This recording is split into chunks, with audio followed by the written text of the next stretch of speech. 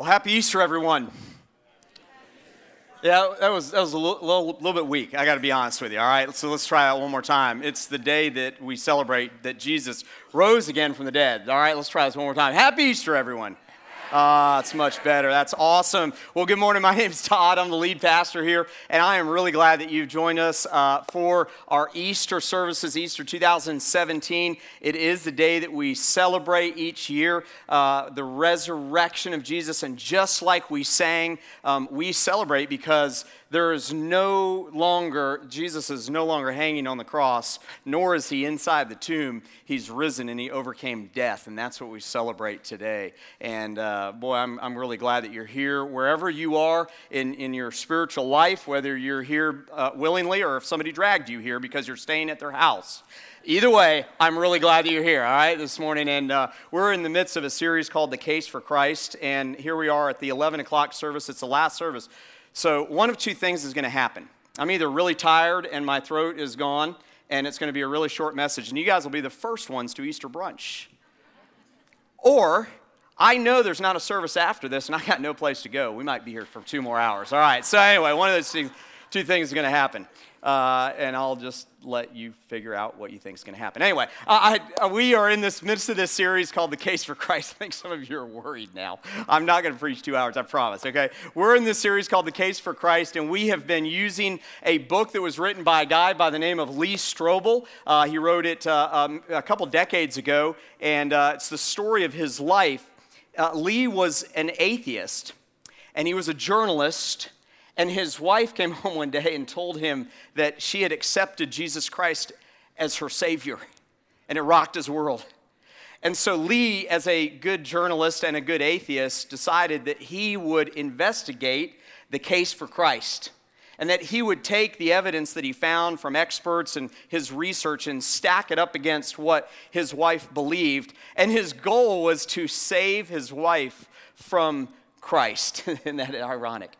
And so he goes through this long, arduous process of going through all this investigation, and years later he wrote a book about it called The Case for Christ, which was made into a movie that was released last weekend. How many of you have seen the movie or were with us as a church? We rented out a theater. How many of you have seen the movie? It's fantastic, and I really recommend you go see it. It's done very well. I don't like corny movies, okay? So I wouldn't send you astray, all right? It's really done well. They did a good job on it, and Lee even said himself that they really remain very close to the book. I mean, it's just his life, and so he was really involved in it, and so it's a fantastic movie. But today we're here on the day that we celebrate the resurrection, and there's 2 things that happened largely that kind of frame Easter. Jesus came into Jerusalem that week, and he went through a phony trial. He was beaten, he was mocked, he was made fun of, and he literally was scourged, and so he was literally, by the time they nailed him to the cross on Friday,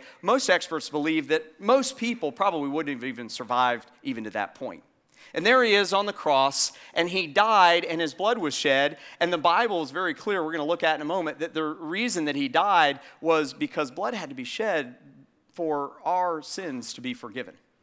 And that's what God was doing. He sent Jesus to do that on the cross. But what we celebrate today is something that's much more joyous and something that we can celebrate, and that's the fact that he didn't stay dead. He rose again from the dead.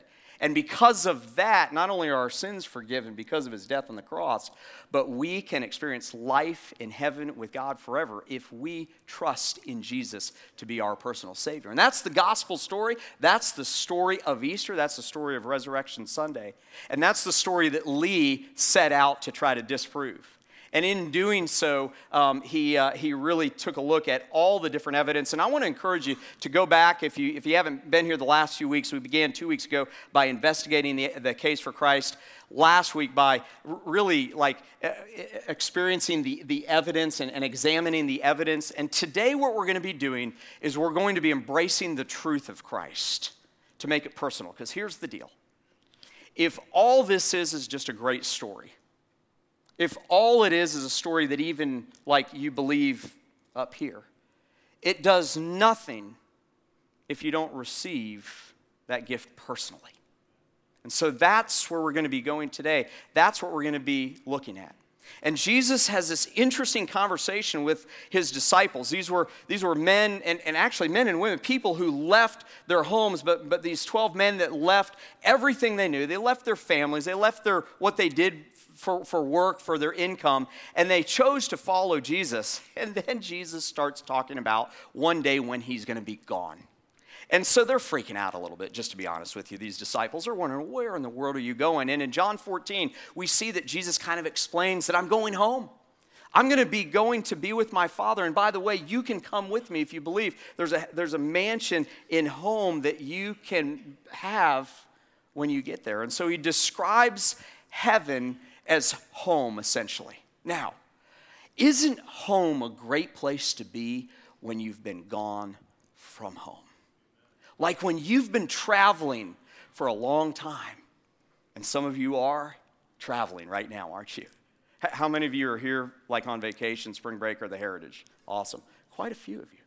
And you're traveling, and you're like, please, I want to go home. I've been with these people for weeks now, and I'm sick of it, and I'm ready to be home in my own bed with different people around me. All right, I'm just kidding about that. But we long for home when we're far away. Maybe some of you as a child ran away from home and you're just a few steps out of the house and you realize that perhaps you didn't think through this decision fully. That you have to have food and shelter and clothing. And so where do you go? You go back where? You go back home. Go back home. My family, when I was young, I was about 7 or 8 years old, and we took a long trip. We took a long vacation. We lived in Orlando at the time, and my mom and dad packed me and my sister in my dad had like this Cadillac. I think it was like a DeVille or something like that. Like it was like not a huge, like SUVs didn't really exist back when I was growing up. It was conversion vans, right? Am I right? Conversion vans, and we didn't have one. So anyway, so we packed in there and we drove to Tampa. That wasn't the long journey. In Tampa, we picked up my grandparents. So 6 of us in this relatively small Cadillac. And then we decided to drive to Colorado. Yeah, this was fun. Fun? It was fun. So it was so much fun. And this is in the 70s and so maybe early 80s. And my sister and I didn't have iPhones or iPads or anything at that point in time. Fun in the back seat of that Cadillac was crayons and paper and maybe a coloring book, all right? And so my sister and I would sit back there, and we were doing this the whole time. And the best part of that trip was when my little sister, she's 3 years younger than me, she drew a picture of a jail cell, and she was in it. And I thought, this is how much fun we're having, all right? This is just a great, great family trip. We got out there. We did have a good time, but boy, we all wanted to be home by the time it was done. We wanted to be back home by the time it was done. And just like those disciples, just like those of you who may have been gone for a long time, home is where you want to be. It's what you desire. And Jesus is spiritually talking about the fact that there is a place that we call home, and it's heaven, and that's where God intended for us to be. The problem is the story of God and man goes incredibly wrong right out of the gates, right in the Garden of Eden. And Adam and Eve decided to sin, and they decided to do the one thing that God told them not to do, and sin entered the world forever, and it's what separates us from God. The Bible says that he can't even look on sin. And so the problem with God and humanity is that we've got this problem of sin. Something had to happen with our sin for us to have that relationship with God and for us to be home and be with him. And so that's the problem we face. That's the dilemma that we face. And so Jesus was talking about the way home. And it's interesting because you and I want a wide open 6-lane freeway on our trip back home with no wrecks, no traffic, no cops to pull us over. If you're an officer of the law, we thank you so much for all you do except for pulling us over when we go too fast. That's irritating. But anyway, we want a wide open freeway to go home where there's no tolls and no adventure. Problem is there are tolls along the way. In fact, the way home, spiritually speaking, unfortunately, is much more of a tollway than it is a freeway. It's much more of a tollway than it is a freeway. See, there had to be a payment for us to be on the road home. And the Bible is so clear on this, and I think churches nowadays kind of want to gloss over this and kind of miss this, but there had to be a price that had to be paid. There was something wrong, and something had to be done with this sin. And so Paul, the Apostle Paul, who wrote most of the New Testament, the second half of the Bible, he talks about this in his letter he wrote to the church in Rome. Check this out in Romans 5, 6 through 11. He says this, for while we were still weak, at the right time, Christ died for the ungodly. Man, I'm so glad that's true, that he died for the ungodly. Paul goes on to say, for one will scarcely die for a righteous person, though perhaps for a good person one would dare even to die. But God showed his love for us in that while we were still sinners, Christ died for us. And here's this next verse is where we get to the real kind of crux of things. Since therefore we have now been justified by his blood, talking about Jesus' blood on the cross, much more shall we be saved from him from the wrath of God. And here's the part that we don't like to focus on. We don't like to focus on that there was a price that had to be paid, and that price was paid by the life of the Son of God, by his blood. We don't like to focus on Friday because all of our attention is on Sunday. The problem is that we cheapen, listen, I want you to hear this, we cheapen what God did and what Jesus did when we don't focus on the fact that there had to be a price paid for our sin. We take away the importance of what he did that day on the cross and what he did 3 days later by rising again from the dead when we don't focus on it. And so sin and God's problem with sin and our struggle with sin frames the whole Easter story. It's the beginning of it. And to miss it is to really miss the whole point of the message of Jesus. Galatians 3 goes on to talk about the fact that there is a price to be paid on the road. In Galatians 3, 10 through 13, essentially what Paul says here is that you could pay the price by living according to the law, and you could be perfect in the law, then you could pay the price yourself. But who among us has ever been perfect according to the law? None of us have ever been perfect according to the law. And so Jesus' death on the cross is the payment for our toll on the way home, on the road home.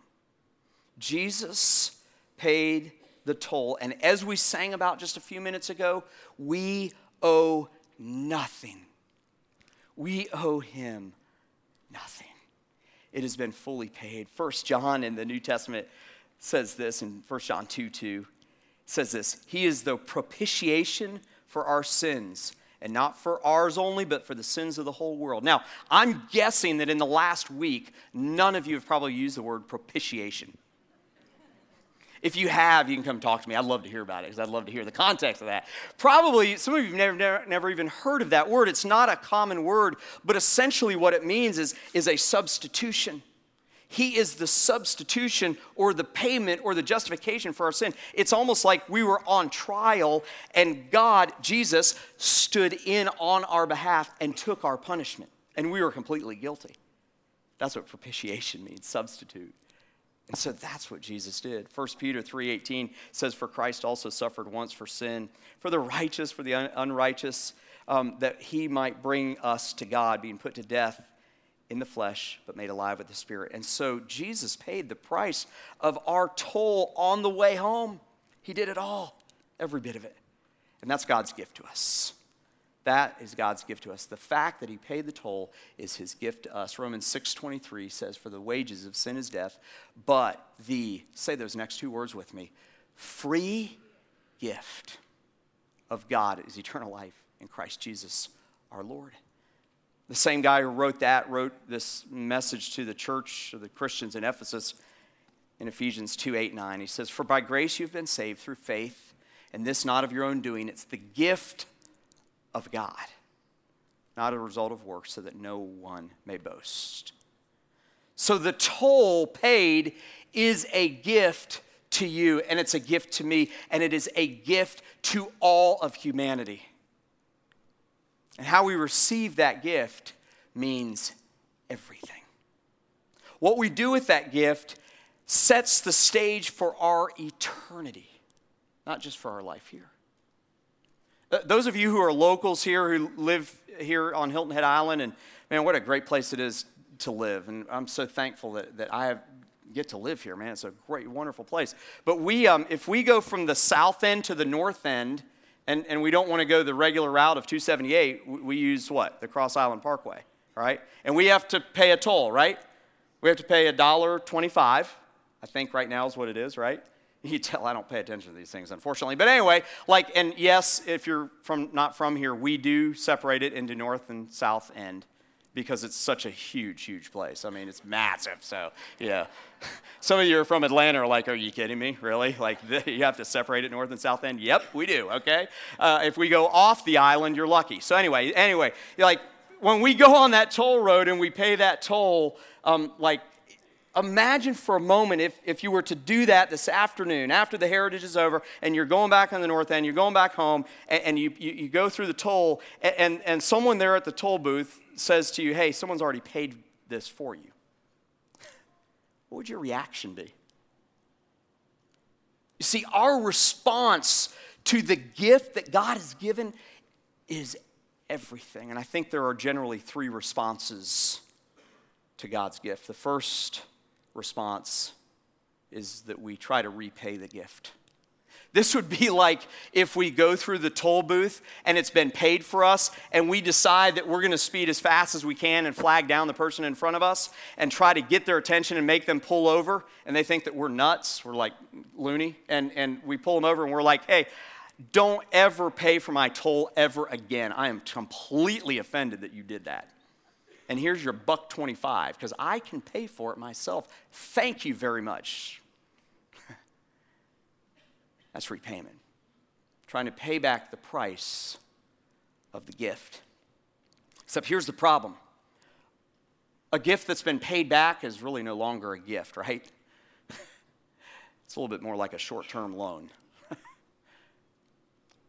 When we try to pay God back for what he did on the cross, it is a completely worthless effort. Because Jesus paid 100% of the price. And by the way, consider the price. It cost him his life. See, we can't pay for something, not only is that true that has already been paid for, but my goodness, we cannot pay for the high price with our small amount. We can't bring our measly little whatever to God and repay him for the price he paid, which was the life of his one and only Son. But we do it all the time.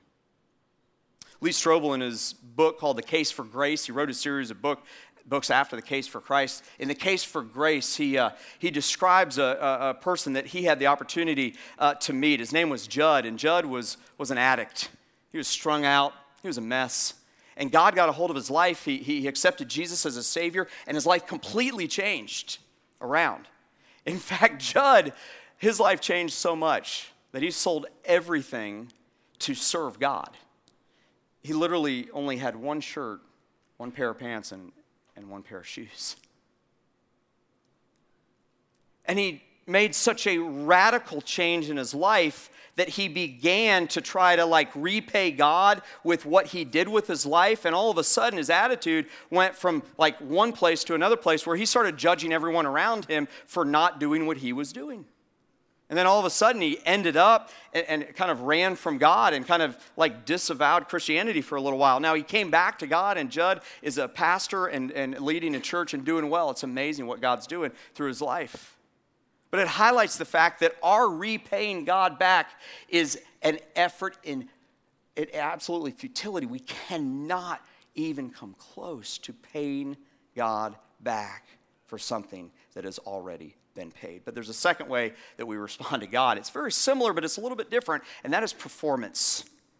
We try to prove our worth. We try to prove the worth of the cost of God's gift by maybe how we behave or our works or our obedience. Now, If we worked and obey and act for God, those are good things, but not when the motive is to try to perform for God. See, when we try to do that, all of a sudden it leads to us becoming legalistic and harsh. And so performance leads to legalism, and legalism eventually leads to death, and that's what Jesus came to save us from anyway. See, performance imprisons, but grace liberates. It's God's grace that liberates. It's not our performance for him. And so both repayment and performance are really examples of what earned salvation is. Like we're trying to earn it some way. Now, I realize that some of you are in here today and your background, your faith background told you that your salvation was earned by your works. But the real truth of the case for Christ, and the real truth of the Bible is there's nothing that we can do that's good enough to be able to earn our salvation. There's no performance that we can have that's going to be good enough to be worthy of it. There's no repayment that we can make that will add up to the price of Jesus' death on the cross and his resurrection a few days later. Their earned salvation. And so the way that God desires for us to respond is from a place of gratitude. And gratitude is confidently responding to God's gift with thanksgiving and gratitude. You know, God doesn't want us to work. In fact, the message of the whole New Testament, the message of Jesus was so much the opposite. In fact, Matthew chapter 11:28 says this, "Come to me, all of you who labor and are heavy laden, and I will give you rest." You need some rest today spiritually? You've been trying and trying and trying to repay God. You've been trying and trying to perform by your good works. You know what God says? He says, rest. Come to me and find rest. That's his goal, is for us to find rest in him. And that's how we can embrace the truth, is that we find spiritual rest in him. We find our way home in the toll that he already paid. Lee began to kind of add this up in his mind, and he found out that the book of Romans, that letter that Paul wrote to the church of Rome, is just full of good things, but there were three things. It's called the Romans Road, and it's three small verses that is like the whole story of the gospel, and one of them we've already read, but I want you to check these out, because Lee began to realize that this is it right here. You begin with Romans 3:23 that says, "For all have sinned and fall short of the glory of God." We've all sinned. I would imagine there's probably no one in here who's going to argue that. But then Romans 6:23, we've already read it. It says the wages of sin is death, but the free gift of God is eternal life in Christ Jesus our Lord. That's what he did. And then Romans 6:10 or 10:13 says, "For everyone who," say that next word with me, "calls on the name of the Lord will be saved." So Lee began to realize, as he stacked up the evidence in his case for Christ, he began to realize that there's a formula. And it's pretty simple when you come right down to it. We mentioned it in week 1. It's this. You believe and you receive the gift. And that allows you to become a child of God. It really is just that simple. The price is high, but the path is very simple. You believe and you receive. And that allows you to become a Christ follower. And so the story in the movie and the book describes how Lee one night came home and he began to fess up to his wife Leslie, who had become a very, very strong, some might say, a zealot Christian. And he began to confess that all this time he's been doing research to try to disprove her newfound faith. But what he found surprised him. It's a clip in the movie, and I want you to see it here today. Check out the screens. When you became a Christian, I freaked out.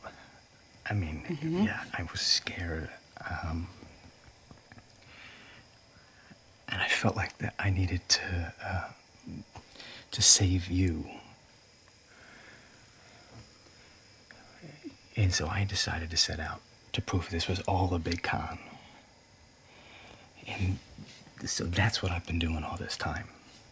I just had to prove this whole thing wrong.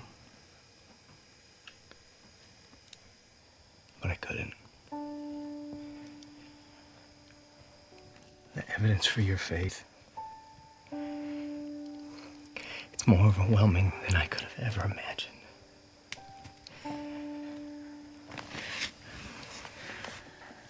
But it wasn't just the evidence, okay? It was you. You never stopped loving me.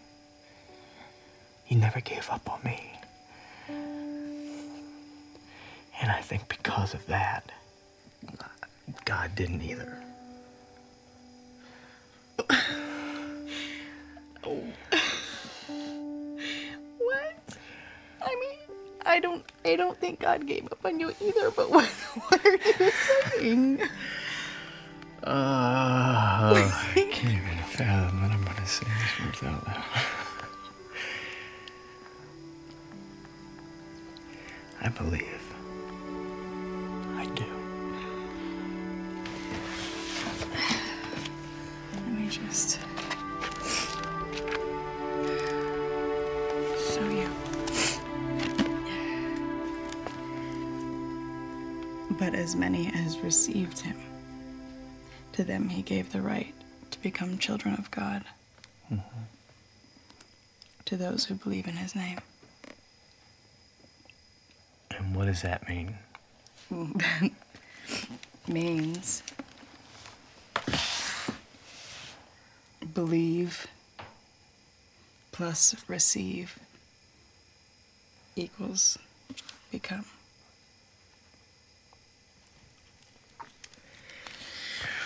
Okay. So then how do I receive? What's the protocol for that? There's no wrong way or right way, just you talk to God. Mm-hmm. You tell him your heart. Mm-hmm. And we do that right now. I mean, shouldn't we go to church? Or... Right here, right now. This is church. Okay. Come here.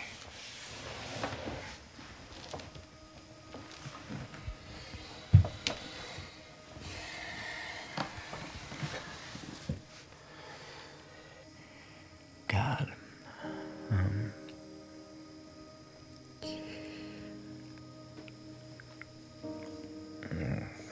I have no idea what I'm doing.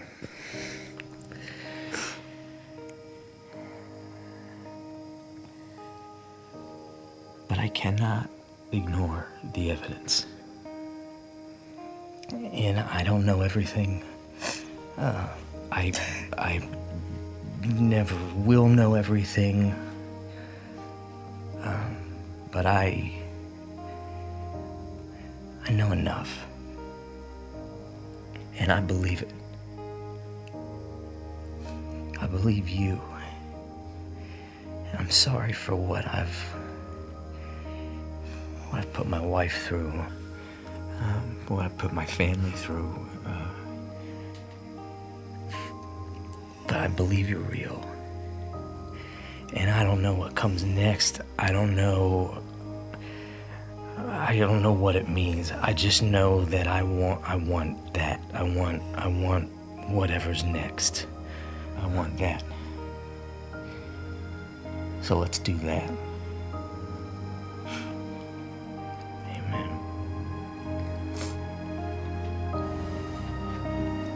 Amen. Thank you.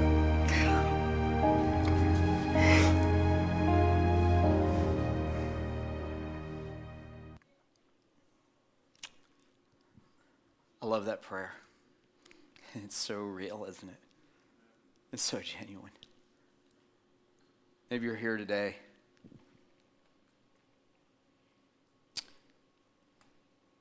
and you walked in a little bit like Lee. Maybe you've had a period of your life where some things have happened to you and you've really doubted. But now you believe. Maybe you get it intellectually in your mind. Maybe you get it when you look at the evidence. My challenge to you is don't miss receiving it personally. Lee's decision to make it personal set his eternity. I want you to think about that for a moment. His eternity was set in place. It's a long time. It's a long time. And because of his decision to receive that gift, to receive that toll was paid on the way home, Lee's going to spend eternity in heaven with God forever. And I hope and I pray if you're here today and you've never put your faith in Jesus for eternity, maybe you've even been in church a long time in your life. Maybe you've been every Sunday for all your life. You've never received that gift. My prayer is that you would do that today. You would put aside trying to repay it, trying to perform for it, and that you would just receive what God has already done. And when you do, you take a step into eternity. That's my prayer today for you. If you're a Christ follower, and maybe your response to already being saved has been trying to repay God or perform for him, man, it's time to stop. I've been there, I can say that. It's okay. But it's time to stop. It's time to have that motive be gratitude for what he did on the cross. So would you pray with me? God, I thank you so much for what you did. And I thank you for those who are here today who have already received your free gift. They've already received that payment that was already made, the toll for the way home. And God, I pray for those of us who are Christ followers who might be in here today and we're trying to repay you or perform for you, and it's just pointless. And I pray that you would help us, God, to just walk away from that and just respond in our walk with you from a place of gratitude for the gift that you gave us. God, help us to live for you and to glorify you, not to perform or to repay, but just because we're so grateful and thankful for what you did, that it's just a natural outflow of our lives to live for you, to serve you, to give to you, to be you in our homes and in our communities. But God, I want to pray right now for those who came in today and maybe they were skeptical or doubting, or maybe they've never even considered being on the way home. And today, something clicked in their hearts and their minds. And today, they're ready to receive you as their Savior. They're ready to take that gift. They're ready to receive it fully. If you're here today, just in the quietness of this room, with every head bowed and every eye closed, as we were just in this prayerful moment, and you've never received the gift of God, of salvation, it's for eternity. It's for eternity. When this life is over, the next one begins. Where are you going to spend eternity? And if you've never done that, I want to give you the opportunity to pray a prayer. It's maybe something similar to what Lee prayed, and just receive that gift from God.